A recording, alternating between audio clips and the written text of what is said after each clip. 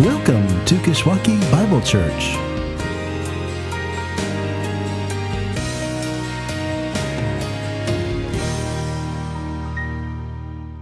You may be seated.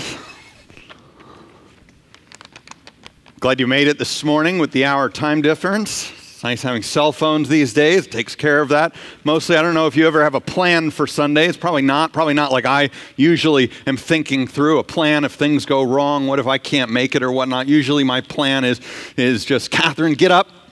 And maybe you could just read this. And maybe you know it as best as anybody else right now because you've gone through it with me enough. Today I had a better plan. Like Ted said, I got my brother here. Probably wouldn't even know the difference if he stood up here and talked. I don't often know the difference on the phone. You know, that echo that sort of happens with cell phones sometimes. Sometimes think that's happening on the phone. It's good, though. We've been having a good time. It's good to have him. Andrew is his name, 10 years younger. It's been good to catch up because I was out of the house when Andrew was 11. And so we didn't grow up together. So it's been good to catch up. One thing I've fallen short with, maybe you can help me out if you want. The one thing Andrew said before he came is the one thing he wanted to do is, could you maybe find someone I could go on a date with? So, fell short in that. If you got an idea, sort of like Craigslist, no soliciting, nothing like that, but only real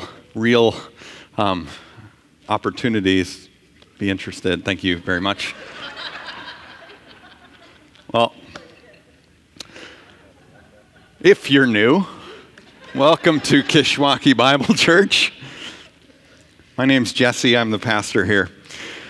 We're glad to be with you this morning. If you're just joining us, we've been looking recently at the Gospel of John in a series we've entitled, Jesus Changes Everything. We've made it all the way through now to John chapter 7 in this gospel that's all about God's Son giving God's enemies the right to become God's children if they believe in Jesus as God's Savior that God provides. But this thing called belief has turned out in this gospel to be a bit more slippery than it first appeared, not because it's all that difficult of a concept to latch onto, trusting in someone else to do what you can't, but because many of those in this gospel who've turned to believe in Jesus have ended up doing so for all the wrong reasons. Those who end up believing in Jesus in our story today in John chapter 7 and 8 are really not all that different. If you have a Bible, I'd invite you to turn there to John chapter 7 where we'll begin. Again, we're doing chapter 7 and 8. We're picking up. We did this last week, but we're just filling it out a bit this week because this is a big chunk. Similar to last week, we can't cover everything. So if you have a Bible open, it'll help as I jump through this pretty much in order, but I'm not going to just read through it directly. So you can open up your Bible, turn there if you have one. We'll pick up there in a minute, but before we do, let's pray. Heavenly Father, John says that the aim of this gospel is that we might have life. And that such life comes through faith in Jesus, believing in Jesus, that he is your Son, that he carried out your work on our behalf. But recognizing who Jesus is, I've been so impressed this week, Lord, that we have to recognize also who we are. And that's not comfortable. And if I'm honest, Lord, that's not comfortable for me any more than it is for anyone else. Which is, I'm sure, why I need him as much as anybody else also. We all need him. And also why we need your help if we're going to hear what this gospel has to say. So I pray, Lord, even for my own heart, that I would know him today and see him today and trust him today, as with all of us, to my own shame as much as for my own salvation. And it's in his name that I pray. Amen. Well, what does it matter where you come from? In our day and age, in our country, in our American culture, that was pretty much founded on the idea that with a little blood, sweat, and tears, you can do anything you want. What does it matter where you come from? I was reading this week in an article on the 25 greatest self-made men, where Ben Franklin tops the list as the 15th of 17 children, born not to a butcher or to a baker, but to a candlestick maker. But supplementing his only 2 years of formal education, Ben Franklin, with a life of reading, was eventually able to become a Renaissance man, an inventor, a scientist, a philosopher, and one of our country's most beloved founding fathers. So what does it matter where you come from? Other men to make that article's list include John D. Rockefeller, Frederick Douglass, Thomas Edison, and Ray Kroc, the high school dropout whose golden arches now form the foundation of the global fast food industry. Ray Kroc would say, luck is a dividend of sweat. The more you sweat, the luckier you get. So let me ask you again, what does it matter where you come from? To one degree, it doesn't. But there are other ways in which where you come from matters a great deal. That where you come from is intimately tied to where you're going. Another to make that article's list was the governor, Arnold Schwarzenegger. From being the youngest ever to claim the Mr. Universe title, to his appearances on the silver screen, to his entrance onto the stage of politics. Some would say Schwarzenegger has done it all. But one of the things he wanted most was the one thing he couldn't do precisely because of where he came from. You might not know this, but in 2016, Schwarzenegger attempted to throw his name in the ring as the Republican candidate for the presidency, alongside the other 50 who were in the ring. And was actually looking at that time for a vote to amend the constitutional requirement for natural-born citizenship. Because as it stands, he couldn't do the one thing he most wanted to do because of where he came from. So though to a certain degree, it matters very little where you come from, there are other ways in which where you come from matters a great deal. Ways in which where you come from is intimately tied to where you're going, which is very much what we find in John 7 and 8. First, with Jesus, and then with the rest of us. First, with Jesus, that where he comes from is intimately tied to where he was going. Now, we can't take time to dissect everything in this passage, these 2 chapters. But I want to show you what knits it all together. What I called last week the confusion around these 2 great statements related to the feast that this passage is all about. What knits it all together, what you might not see reading this on your own. And to begin with, it's all about where Jesus comes from. Chapter 7, verse 1, we're told that after this, after Jesus' feeding of the 5,000 and his walking on water and his declaration that he was, in fact, the bread that comes from heaven. Remember that statement? We're told that after this, Jesus went about in Galilee and not Judea because the Jews were seeking to kill him. And that the Jews' feast of booths was at hand, which is important because Jesus has been showing up at these feasts since chapter 5, not simply to participate as a spectator, but to make a statement about himself.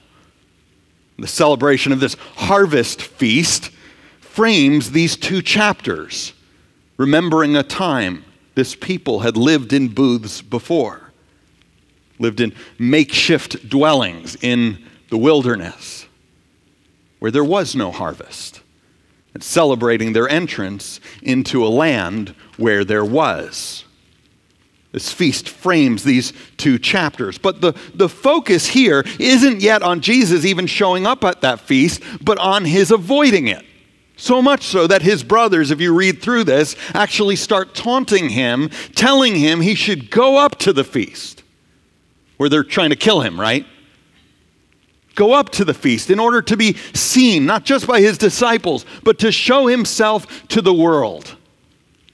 And John adds this devastating comment, verse 5, for not even his brothers believed in him. Why?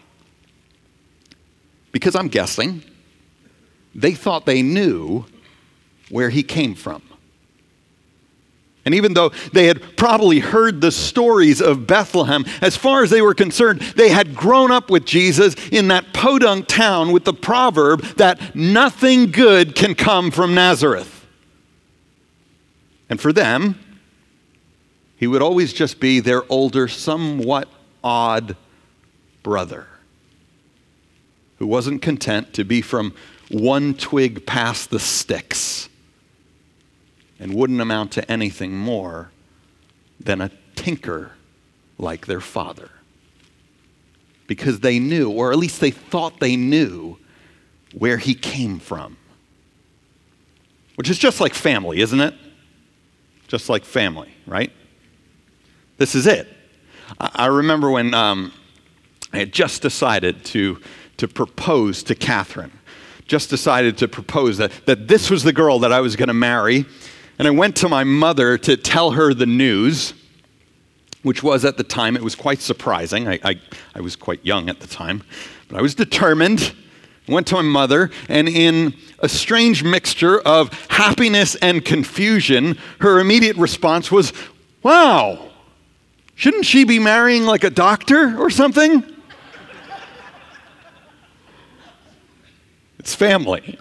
It's family, for good or for ill, that harps on the idea of where you come from more than anyone else, right?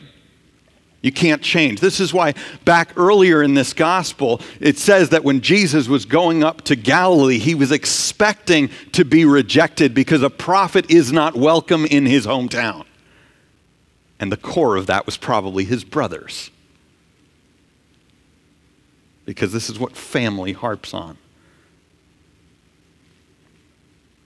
Now, if you ever think that your family was the first to put the fun back in dysfunctional, you can know you have good company. Not just with me, but with Jesus. But Jesus' brothers aren't the only ones concerned with where he comes from. Where Jesus eventually goes up to the feast, when he eventually gets there, not in public, but in private, we see eventually that this is true also of the broader population as well. So look at verse 14. It says, about the middle of the feast, Jesus went up into the temple and began teaching. The Jews therefore marveled, saying, "How is it that this man has learning when he has never studied? Because we too know where he came from, and it wasn't from at the feet of one of our rabbis. He never went to school. He's been scratching out a living like everyone else in Nazareth." There wasn't much else that you did in Nazareth. Yet Jesus teaches like one who knows what he's talking about. And after his own explanation, beginning in verse 16, that his teaching is not his own, but belongs to the one who sent him, that it is from God, some actually begin to wonder if Jesus wasn't in fact from God as well. If he wasn't the Christ, the one sent from God to right all wrongs. Their only hang-up? That according to verse 27, we know where he comes from. Because this is one of those situations in which where you come from matters a great deal. You can't right all wrongs if you're part of what's wrong to begin with. You can't fix what's broken in this world if you're broken yourself. Best we can do is a patchwork job like those mutant toys from Toy Story. Remember them in Sid's room? A doll's head, an erector set for a body, and a jack-in-the-box arm. Putting ourselves together, just trying to survive. That's the best we can do in this world as part of the brokenness. And so for Jesus to suggest that he was the one who was coming to fix it all, he couldn't be part of this. But he claims to be so. And yet everyone says, we know where you come from. We know where you come from. This is one of those situations where it matters a great deal. Now, what I think is so significant about this passage is that Jesus actually agrees. He doesn't question their premise that where he comes from is intimately tied to where he was going. He just questions the assumption that he comes from Nazareth and the conclusion that therefore he's not going where he says he is. He says, rather, watch where I'm going and you'll understand where I come from. Which is what lies behind statements like he makes in verse 33. I will be with you a little longer, and then I am going to him who sent me, back to the Father. It's what's behind these two great allusions to the images of this Feast of Booths, water and light, that he is the one from whom the river of God's Spirit flows, because he is the one in whom the Spirit rests. And that he is the light of the world, as much now as he was when he created the world in the first place. Because where he's going will unlock the power of where he came from. He doesn't disagree. Which is why he says, if you turn to chapter 8, verse 14, for I know where I come from and where I am going, but you do not know either. Every detail of these two chapters is driving at this, that though everyone assumes Jesus came from Nazareth, and when in fact he came from Bethlehem, the irony is greater still in that from the very opening of this book, we've known that he came from God, and that he was with God, and that he was God and was going back to the Father to do what God alone can do on our behalf. It matters where Jesus came from because it's intimately tied to where he was going. Yet there's a turn in the story. That as much as the focus to begin with is on where Jesus came from and where Jesus was going, and that's what everybody wants to debate about. From the Father back again. It's what Jesus says. As these chapters unfold and this Feast of Booths reaches its height, Jesus turns the spotlight and shines it from himself first to second shine on the rest of us and where we're going, which is also intimately tied to where we came from. The shift starts as early as chapter 8, verse 21. You could sort of see it. He's still answering the question of where he comes from, but it's starting to shift. So he says, I am going away, and you, the Jews, he says, will seek me, and you will die in your sin. That's where you're going. Why? Because where I am going, you cannot come. Then in verse 23, you are from below, I am from above. You are of this world. I am not of this world. I told you that you would die in your sins, for unless you believe that I am he, you will die in your sins. But let's pick up in verse 31. This is the shift has taken place completely at this point. It says just before this that many had begun to believe in Jesus. And these are the ones Jesus addresses, saying, if you abide in my word, what I just told you about where I come from, where I'm going, and where you're going without me, if you rest in that and your need for what I came to do, he says, you are truly my disciples. In verse 32, you will know the truth, and the truth will set you free. That is, it'll change where you're going, and you won't have to die in your sins anymore.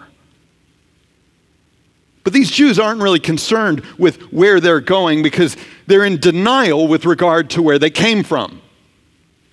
Look at their response in verse 33. They answered him, we are the offspring of Abraham and have never been enslaved to anyone. How is it that you say you will become free? We've never been enslaved to anyone. But don't miss the irony in this statement during that Feast of Booths. I mean, for Pete's sake, they're celebrating their journey through the wilderness from slavery to salvation, where they didn't have to live in booths anymore. From slavery to salvation. It's like a member of PETA walking around with leather shoes. Or McDonald's, who used to have on their employee health page that once warned its employees, its workers, against eating McDonald's burgers and French fries. The irony of it. We've never been slaves to anyone, except, of course, that one time we were slaves for 400 years. But that doesn't really count, even though it marks every other holiday of our year where we remember what God did in the past. We long for him to do it again. Because really, all of a sudden now, we're back in this situation where the Romans now rule the world, and we're functionally slaves again. We've never been enslaved. We're children of Abraham, they say. To which Jesus says, not a chance. Not a chance. You're seeking to kill me. And that's not what Abraham did. You're doing the works your father did. They say, we have one Father, even God. To which Jesus says, it can't be, because God is the one who sent me. Then verse 44, look at it. You are of your father the devil, and your will is to do your father's desires. He was a murderer from the beginning, does not stand in the truth, because there is no truth in him. When he lies, he speaks out of his own character, for he is a liar and the father of lies. But because I tell you the truth, you do not believe me. Which one of you convicts me of sin? If I tell the truth, why do you not believe me? Whoever is of God, whoever is from God, hears the words of God. The reason why you do not hear them, you do not accept them, you do not let them sit and live in them, is that you are not of God. Jesus says, where I came from is intimately tied to where I'm going. And no less, where you're going is intimately tied to where you came from. It's like one poet once said, the deceit of sin is strong indeed and clapped around my heart. It binds me, blinds me, and bids me die to tear my life apart. A cruel monarch and potentate, my sire the devil be, that born to die as one of his, my life's the death of me. And that's no less true of us today, left to ourselves, than for those Jews nearly 2,000 years ago. And yet there's more. Because throughout this whole passage, Jesus doesn't just lay out these two parallel stories of where he came from, where he's going, of where we're going because of where we came from, that never the two shall meet. but that his story actually has the power to change ours. Because he was going back to the Father and going via the cross. This is the great arc in the Gospel of John, that he came down to return back, but he would only do so through the cross. And it's the only reason he came down, to go through the cross. Always the cross. Only the cross, to die that death on our account, that we might live on account of him. So Jesus says in verse 51, "Truly, truly, I say to you, if anyone keeps my word, he will never see death." Now these Jews don't believe it. They say even Father Abraham died. To which Jesus says this remarkable statement, "Before Abraham was, I am." Before Abraham was, I am. That might not sound like much today, but many have recognized how profound that statement really is. It's a little grammatically awkward, because in this, Jesus is taking on himself, in a stronger sense than ever before in this gospel, the name of God, who called himself the great I am. Many have recognized the profundity of this statement. But few have recognized how much more profound this statement is in the context of the Feast of Booths. Because though we often think this title, I am, that God took upon himself, though we often think that this title, I am, speaks to the constancy of God's character, that he is who he is and will never change. That's what we often think. Back when God takes this name on himself, his explanation of it is actually much more in terms of the persistence of his presence. Yes, he is who he is, and he does not change. That is true. But when he takes this name on himself that he says no one has known before, even though people are calling him the great I am, long before he tells this to Moses, that this is the name by which I will be known. He says in that moment, he explains it in that moment, that it is because this new thing that no one's known before, it is because he will now be present with his people like never before. In that burning bush, he tells Moses, go get my people. Go bring them out of slavery. Slavery, right? Go get them out of slavery. Bring them back to this mountain where this bush is to pick up my presence so that I go with them in all other journeys forward. So that half the book of Exodus is what? Really technical stuff about building this tent. Half the book. You get the name in the front end because they pick up the presence on the back end.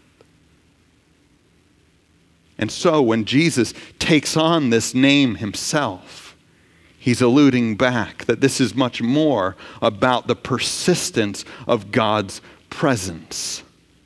A presence that his people picked up on that same mountain where that bush burned, and that dwelt in a booth of his own. A booth of his own, a tent of his own, a tabernacle of his own. It's all the same word. Right in the midst of all the other booths. A tabernacle that was later replaced with a temple, in which this story of Jesus, many years later, actually takes place. Even if the great I am hadn't dwelt in that temple in a very long time. That is, until Jesus shows up. And the point is this. This whole feast of booths and where Jesus came from and where he was going, of where we come from and where we're going without him and where we might go rather because of him, is not just celebrating when God brought his people into a land when they didn't have to live in booths anymore. But this was a looking forward to, a longing for the day when God would show up and set up his booth once again. When this great I am would become flesh and dwell among us, tabernacle among us, pitch his tent once more. But now not do it in there, apart, where we can never get to, but do it in a man who would go to a cross so that we could have access to the presence of God like we never had before. This is all about when the Son of God would give to the enemies of God the right once more and for the first time, the presence of God by becoming the children of God if they believe in him as the Savior of God.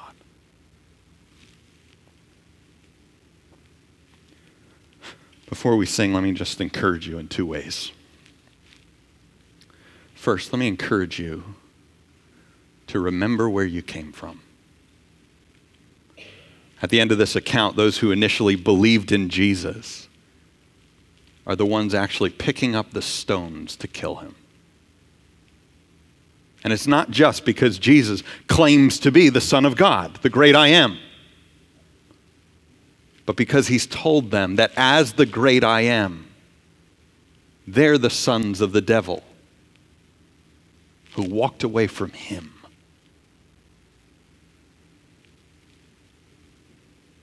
Yet that's where we begin. That's where all of us begin. And that is what we must accept if we're now to be the children of God instead. And if we are, we ought to walk in a heap of humility. A heap of humility as we walk before God. Ever dependent, ever looking to and resting in and returning to Jesus, clinging to Jesus.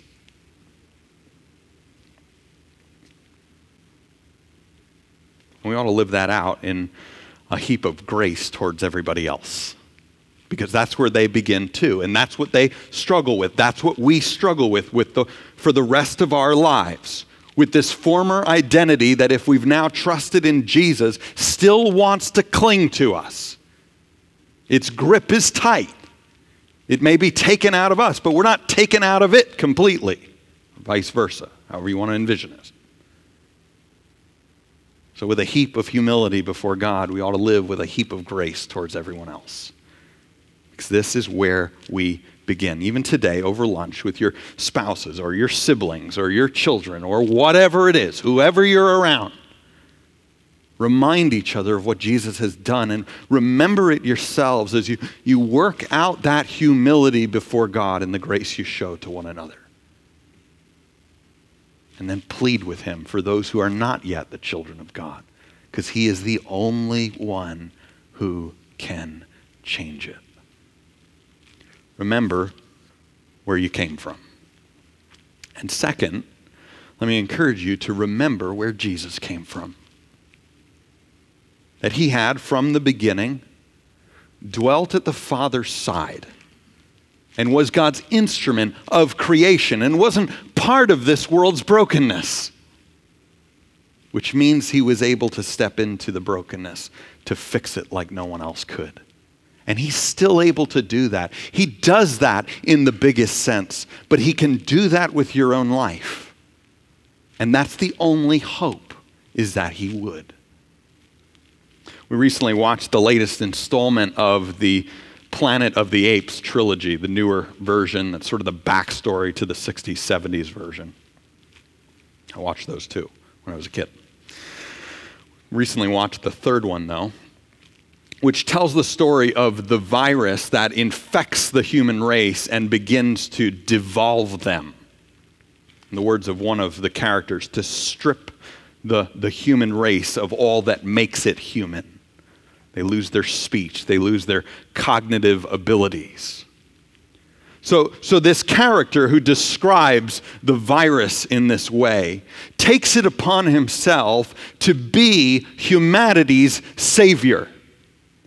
Even at one point sacrificing his one and only son, who's actually infected with this virus, in order that he might save the rest of humanity, to quarantine the rest of humanity. And he describes it in those terms. His holy war for the sake of humanity. And yet in the end, both the son who is slain and the father who killed him are both dead because of that virus. What a different story from the one we have here. When father and son cooperate in perfect unity, where the son takes on himself the weight of what's wrong with the world without ever becoming part of the problem. So remember where Jesus comes from, because that's what allows him and no one else to go where he goes and to pave our pathway in that same direction. Back to God, the one we were made for from the very beginning. Let's pray.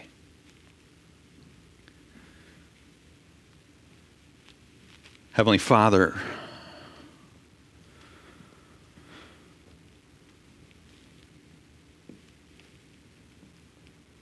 we often forget ourselves as much as the Jews seem to forget themselves. That we're children of Abraham. We've never been enslaved, even if we're celebrating when we had once been enslaved before. Even coming to church, which is supposed to be a weekly reminder, part of the rhythm of life, to remind us that we need grace, and that grace is only found in Jesus, and yet we forget.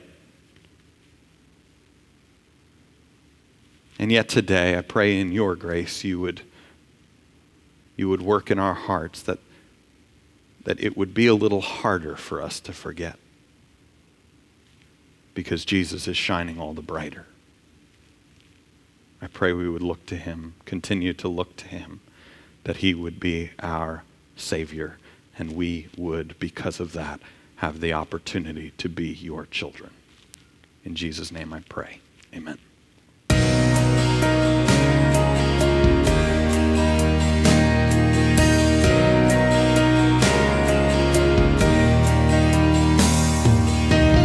For joining us.